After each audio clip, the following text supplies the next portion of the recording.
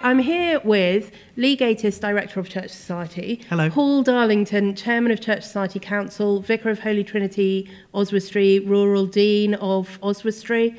Do you have any other credentials that I should be telling our listeners about? He's a trustee of the Fellowship of Word and Spirit as well. He's a trustee of the Fellowship of Word and Spirit, and you're on the council for the I'm also a trustee of the Fellowship of Word and Spirit. There you and go. I'm on the Council of Affinity. Appropriately, we are here at the joint Fellowship of Word and Spirit Church Society conference, which I'm certainly enjoying very much. I hope we're all enjoying it. Okay.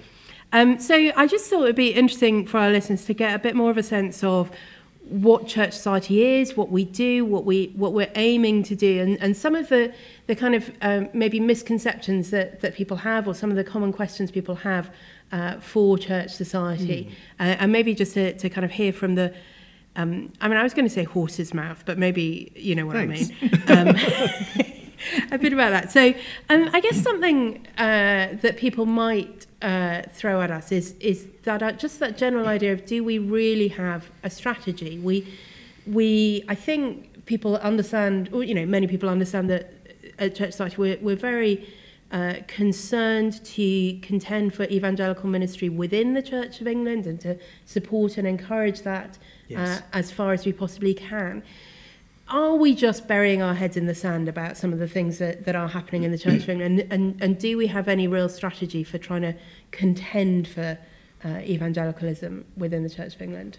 That's Lee, brilliant. why don't you that's start? exactly what we're here for, isn't it? We exist to strengthen local churches in biblical faith, in a full biblical faith, not a single issue, but a full biblical faith, to strengthen churches in that, and then by doing that, to help shape the Church of England, both now and for the future. So anything which will shape the Church of England in a more biblical, positive direction, like our Junior Anglican Evangelical Conference, thinking about future ordinands, future curates, training, that kind of thing, will fit right into that, into our strategy. So Great. Yeah, that's what we're about. And Paul, is someone who is an incumbent. How does the work of Church Society help you contend for biblical faith in your sort of day job, rather than in your role as Church Society Chair of the Council?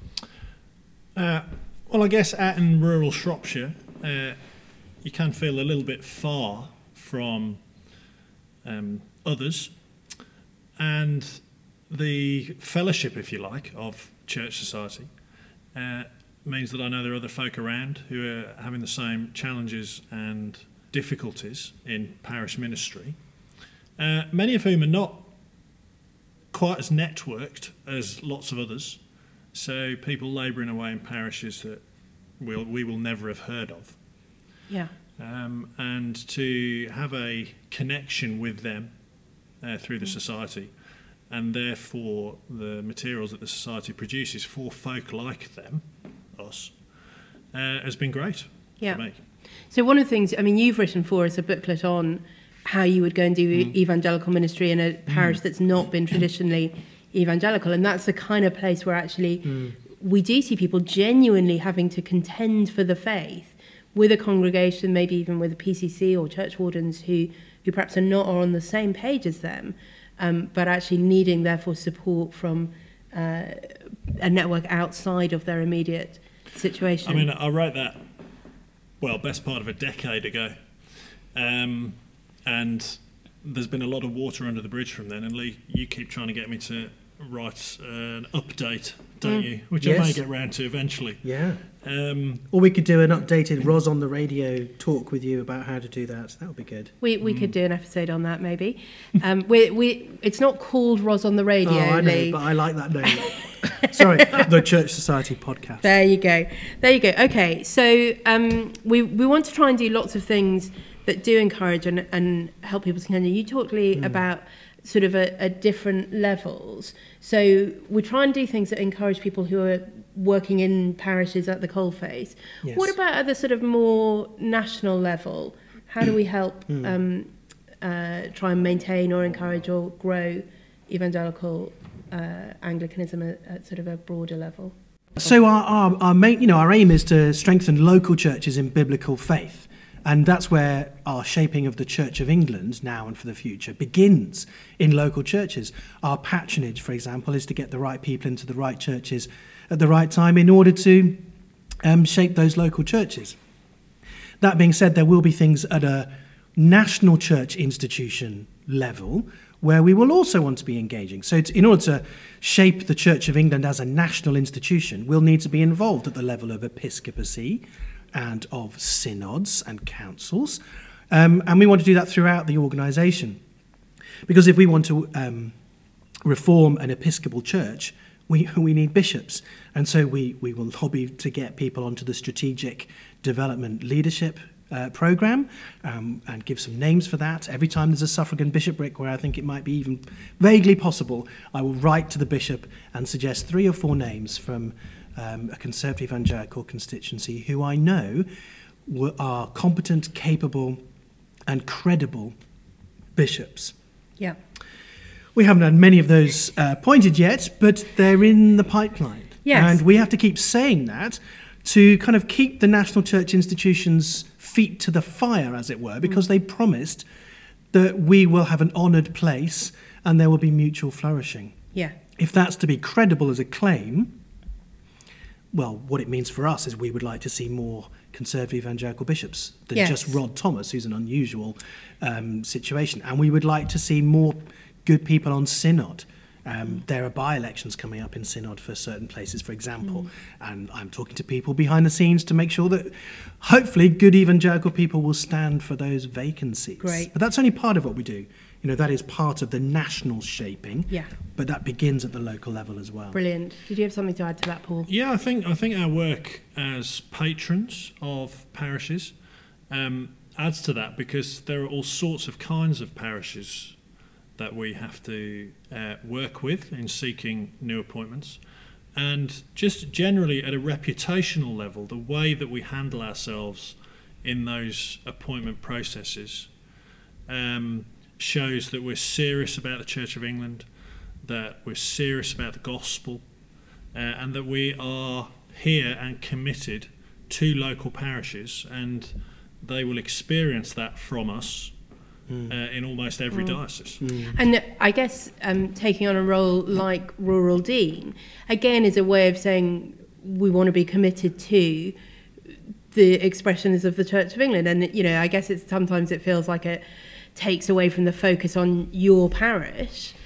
And as evangelicals, I think sometimes we've been so focused on the local parish, we've not been willing to give any time or commitment or energy to other structures. But actually, you know, as you say, if we're serious about reforming the Church of England, we need to be engaged with it at those sorts of levels as well. Well, I'm only 23 days in to being rural dean, but I can already see advantages in the deanery in terms of where evangelistic opportunities, discipleship opportunities are, and how to maximise those. Yeah.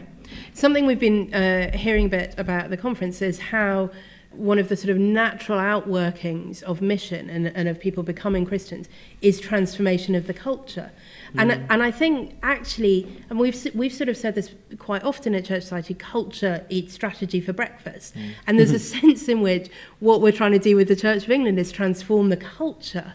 And actually by being there, and as you say, the sort of reputational stuff that goes with that, and the way that we live out the gospel as part of the Church of England is going to be transformative, at least as much as, and maybe more effectively than, any kind of strategic plan that we might cobble together. I mean, our culture as evangelicals in the Church of England the last 30, 40 years, I guess, has taken on lots of the stuff from the surrounding culture about anti-authority, anti-institutions. We're more about freedom, doing our own thing. And so we have to fight that in our own psyche as well. I often say that nothing happens without energetic individuals, but nothing lasts without solid institutions. And Did you make that up? Well, I don't think know. that's I think an I might have original done. It's a Gaitist. Gaitism. Yeah, really? Yeah, maybe. Quite good. It's worth my stipend. Yes, but that is something that we need to take seriously. That we often think, we've got lots of energetic individuals in our evangelical constituency. We need to be better at building evangelical institutions in terms of our own organisations, our own approaches to things that will last, built on good foundations. And we need to make sure that we are able to transform the institutions that we're already in so that they're more evangelical and solid to pass on the gospel afresh to the next generation. Great. Well, so you talk about the next generation. So here's something I've heard one or two people say about Church Society, and I wonder what your thoughts are, that we are too focused on the past and not enough on the contemporary issues of the day. Is this people who've actually looked at any of our output? I couldn't possibly comment. I mean, some of our output does look quite old-fashioned. We have books with J.C. Ryle on the cover, don't we?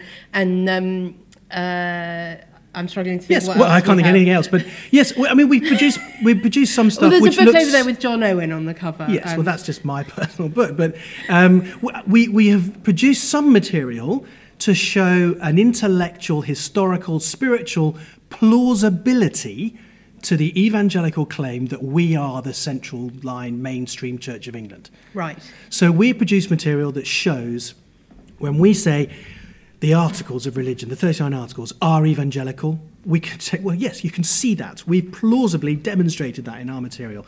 We can show, looking at J.C. Ryle and George Whitfield and other people that we've talked about in some chapters, that evangelical history can be unashamedly Anglican. Yeah. At the same time, we've also produced a ton of material on baptisms, weddings and funerals today in the Church of England, how to make the most of those opportunities. Yes. We had some great stuff on our blog on tiaras and tutus, in looking at the Church of England's recent pronouncements on transgender and advice for schools. We have stuff on is God a she, is the Holy Spirit a she, interacting with recent material in songs coming out of certain conferences and things. So we're interacting on the blog, on the website, in the podcast, in the videos, with recent stuff. And there is, yes, some also behind the scenes, a building of an intellectual plausibility structure for our wider claims about why we are authentically Anglican. But a huge ton of what we produce is much more contemporary, building on those foundations. Our strapline, after all, is building on the foundations. And we'd be fools to think that the problems that we face are brand new. Right. And so there's always going to be, Christians generally always ought to have an eye for the wisdom of the past, for the sake of the present and the future. So there's always going to be a bit of that. That's one of the things that's really refreshing, I find, about reading some of the sort of Ryle articles and other things that we have in our archives from the 19th century, is you realise, actually, we're not the first generation to go through a crisis in the Church of England. Yes. We're not the first to feel like we're a handful of evangelicals contending against an increasingly liberal or increasingly Catholic kind of church. And as you say, there's therefore a lot of wisdom to be gained from those who faced a similar situation in a previous generation. It's one of the evil desires of youth to think that we are the only ones left, that wisdom will die with us, that the Word of God originated with us. We're the first ones to read the Bible properly, because we had these conferences or these ways or these books or whatever it is. And that's just part of our culture, to think that we are the generation and wisdom dies with us. And it's not true. And so there is stuff that we can learn if we're humble enough to read it and learn from it in a positive way. I mean, one of my concerns always is to think about what are we doing to equip lay people to be more faithful and able to understand and contend in the contemporary situation better. And so I edit Crossway, which is our sort of quarterly magazine that goes out, that's aimed really at the sort of interested lay person. And we often, I don't know always, but we often have a church history kind of article in that. In the past year, obviously, we've been looking at the Reformation. but also some practical things, some pastoral things, some Bible things, some doctrine things.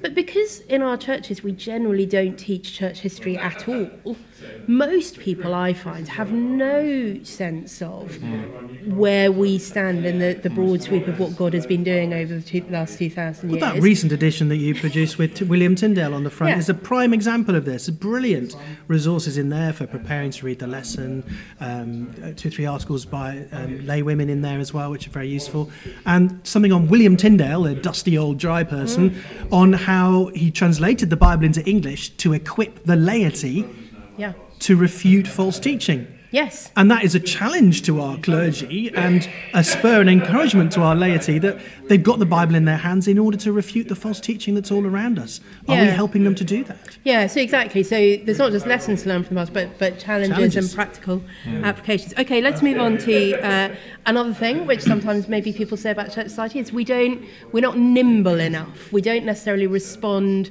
quickly enough to developments that are happening in the wider Church of England or in wider society. We're not sort of there on the same day with a sort of press release or a blog post or, that we're sort of quite slow to have our finger on the pulse. Again, I want to ask, is this people who've actually looked at some of our output or because it's clearly not true. I mean, I think of the things I've been involved with the last few years, speaking to the BBC about the women bishops issue a few years ago, and they got me to interact with Professor Dunn on the other side of the argument about women bishops. Christian Today are often asking me for comment. I'm often quoted there. We have a regular sort of article that we submit to Church of England News every so often. Yeah, that's right. So I have a regular column in there every week, but we also, as a society, get something in there very regularly too, looking at some recent thing. We've interacted with recent General Synod papers, GS 2055. Martin Davies done some brilliant stuff on agree to disagree and how we can't do that on the sexuality issue. We've had articles by Rod Thomas and others.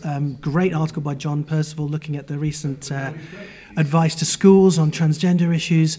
I think we're not pundits reacting, every minute of every day to the latest developments. We want thoughtful engagement after we've had some time to think, biblically, theologically, and helpfully, to make positive contributions to the debate. So we are doing that and have done that. Even when we have to say difficult and negative things about those things coming out, which we have done a number of times, because sometimes when you're contending for the faith, it isn't just positive. You have to say the negative, which goes back to the creed, of course. Begotten, not made. You have to say the positive and the negative always. I mean, I don't think as church society, I think it'd be weird for someone to sort of typify us as a society that thinks the Church of England in everything it says and does is wonderful in every respect. I don't think that's what any of us think. I think we need to reform the Church of England and contend for the faith within it.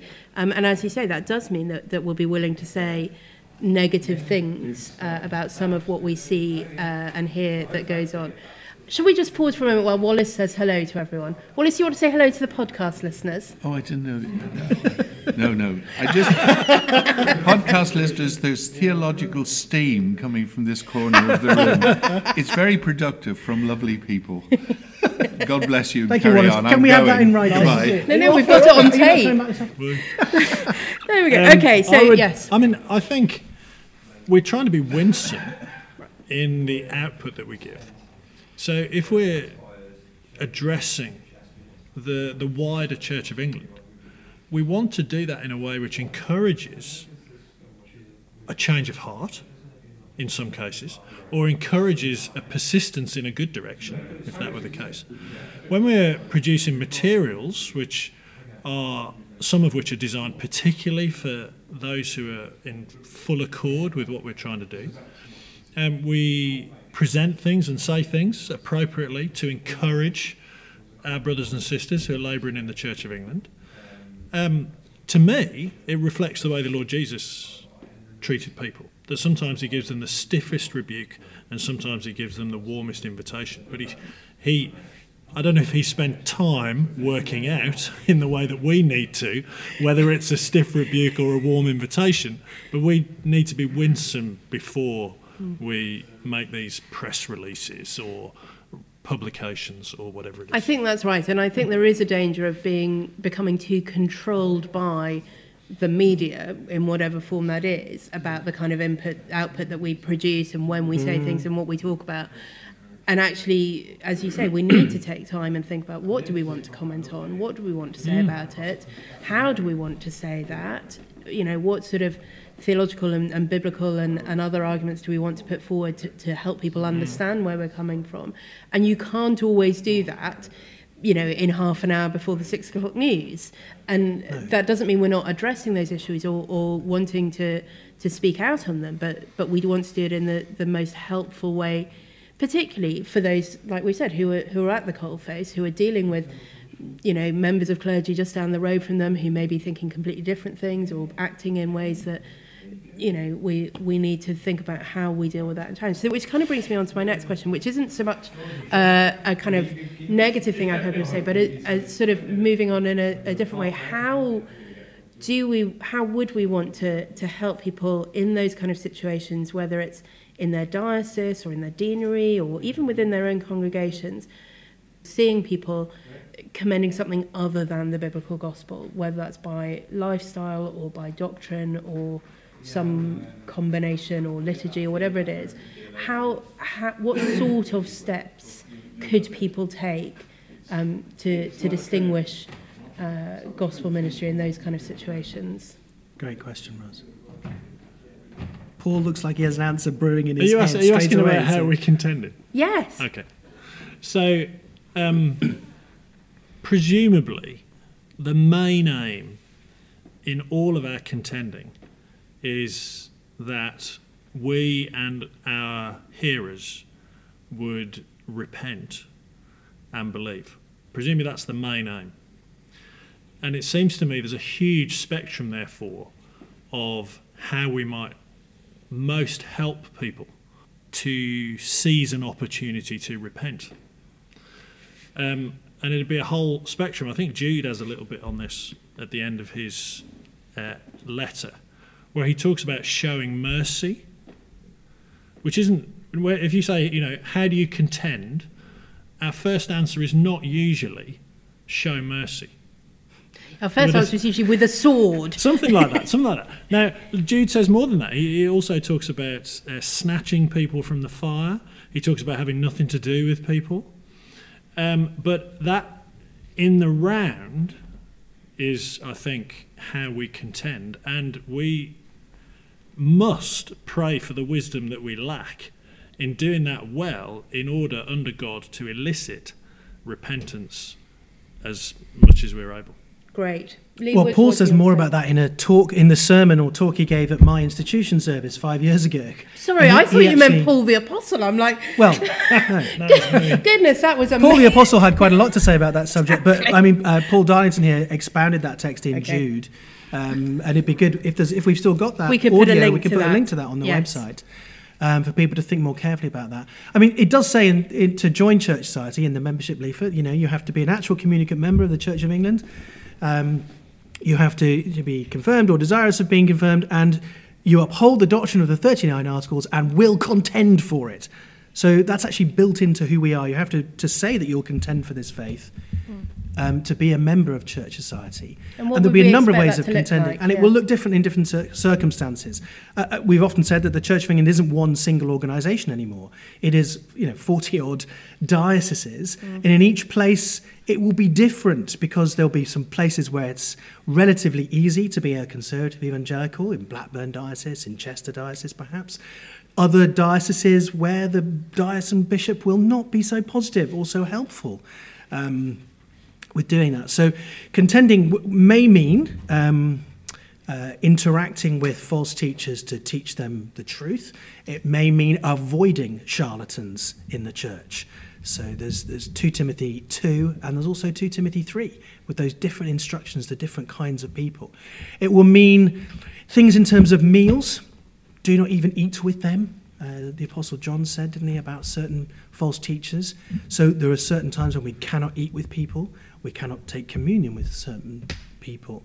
That will be difficult and will require conversations with them and conversations with others so they don't misunderstand why we're doing that.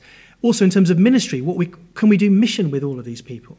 No, because we don't share a gospel with everybody in our diocese. So there will be times when we'll have to say, I'm sorry, but although we may get on personally and, that sort of thing, we can't do mission together. We can't do these diocesan events together because you and I are preaching completely different gospels. And we have to have a distance there. And there will be times when, to be faithful to Christ, we will have to do that, and to disobey orders or expectations that are upon us. And even in those most awkward and most sharp moments of contending, where we're having nothing to do with, the purpose and the aim of that remains that they might repent, that it would bring people to their senses. And so often it might be appropriate to do it with tears in our eyes, for example, and help people to see that we know this is costly and difficult, and we don't do it out of any sense of pride or arrogance or, kind of wanting to exercise power or there's some hard things in Scripture about this. Paul handed over certain people to Satan that they may learn not to blaspheme. Yes. And what does he mean by that? Let's press on that part of Scripture and see if we can understand what he means. But his intention was obviously that those people would repent of their blasphemy, and that what he was doing was somehow hoping to rehabilitate them by shocking them into repentance. It wasn't just to write them off. And we don't write off anyone in the church, because the Apostle Paul himself was the chief of sinners, who was, breathing out murderous threats against God's people, and the Lord turned him around. And I have that hope and that prayer for many false teachers in the church today, though not in any naive way.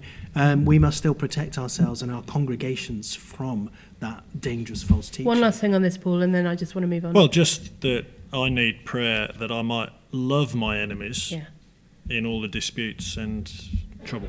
Love your enemies, pray for those who persecute you. I think that there could be an awful lot more of that kind of prayer going on. And I guess maybe that's something I'd want to say if you're particularly a lay person listening to this who thinks, well, I'm not making those kind of decisions about who to be in communion with or fellowship with or whatever, but actually that is a thing you can be doing, is praying for those in the Church of England who are opposed to the gospel. And that will be a very powerful thing to do. Just one final thing before we finish then. People who are Church Society members will have had a letter about this, and others will know as well that there's been in recent months some conversations happening between Church Society and Reform and the Fellowship of the Word and Spirit about working together more closely, perhaps. Are you able to say anything about the nature of those conversations and where they're at and where that might be going? Well, before we get to that, if Lee's got anything to say on that, we're currently at the Fellowship of Word and Spirit Conference, which historically was the Fellowship of Word and Spirit Conference. It's now joint with Church Society. And has been for a number of years. Several years. And the material that we've been engaging with this week and in previous years is useful and productive material for any serious biblical Christian in the Church of England and out. But it's a particular encouragement to meet with a wider group of people who are on exactly the same page and seeking the same fruit in the Church of England. And so if that can be furthered, I'm all for that. Great. I'd love to see this as a conference that is the sort of natural progression from Jake, when somebody, kind of finishes their curacy and sort of moves on and is no longer really in that junior stage, for this to be the sort of obvious conference that they then start coming to. Yeah, there's a very warm fellowship feeling about it, but engaging with good theology and trying to apply it to the on-the-ground situations that we're in, Yeah. Lee, is there anything else you can say about the kind of conversations that are going on or not? Well, I was watching this morning, because somebody posted it on a group that I was looking at on Facebook. I was watching this morning Jonathan Fletcher's little video from the Reform website from a few years ago. And Jonathan was always very encouraging on this, that we're here as evangelicals in the Church of England because it's a Reformed and a Protestant church, and that's why we bother with it. And the principles of prayer book worship, not necessarily the words and the language of the 16th century, but the principles of the biblical worship in the prayer book and the 39 articles are superb. I think that was the word he used. And he quotes the Queen's coronation oath that she's there to defend the Protestant Reformed religion as by law established. And that's what Church Society also stands for. And I was a member of Reform before I was a member of Church Society. I joined Reform as soon as it started. And I joined FWS and Church Society as soon as I heard about them, because I could see that they were on the same page, wanting to promote that same thing, to strengthen local churches in biblical faith and to shape the Church of England in that direction. So really, we are on the same page. Reform, I'm on the Reform Council. We had a meeting recently to discuss, where we were going to go in future. And Reform, we're working what our particular aims and unique selling points were. And it seemed that there was really a convergence between what Reform wanted to do, promoting the gospel within the Church of England in accordance with the Reform Covenants, and working alongside all those who want to pioneer, establish and secure healthy local Anglican churches. It seemed that we were coming together. That's exactly what Church Society is for.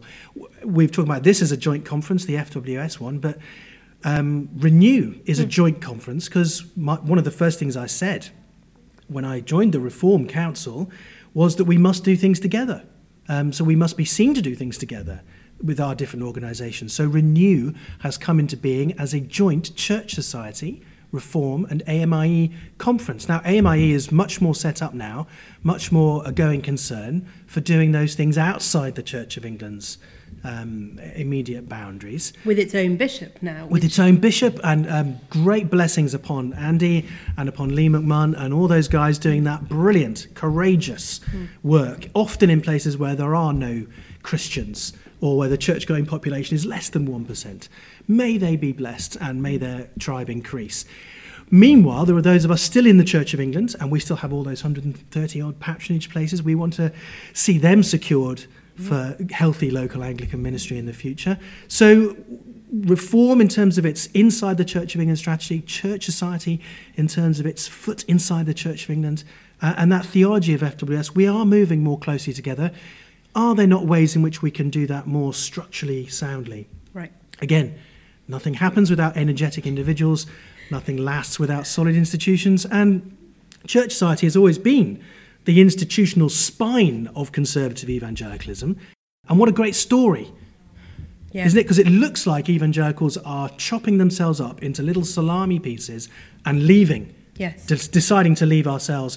What a great story we would have for the wider church to say, no, actually, there are some who are going to leave, and blessings upon them as they follow their consciences, but we want to stay, and we're coming together to unite, to stay and to fight. Great. To make it hard for the gospel to be denied and opposed in the modern Church of England.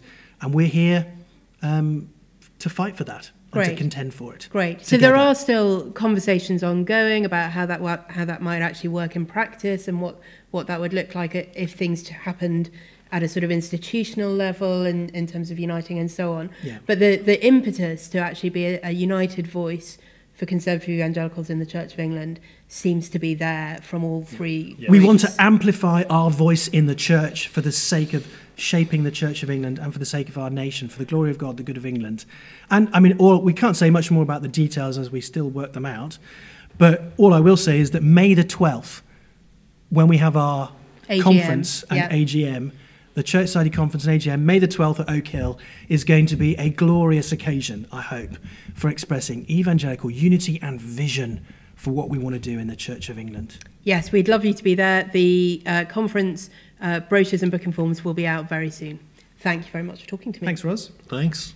Lots to think about there from Paul and Lee. If you've got any questions about this week's episode, or indeed anything else, you can let us know by leaving a comment on our Facebook page, tweeting us at Church Society, or you can always email me, ros@churchsociety.org.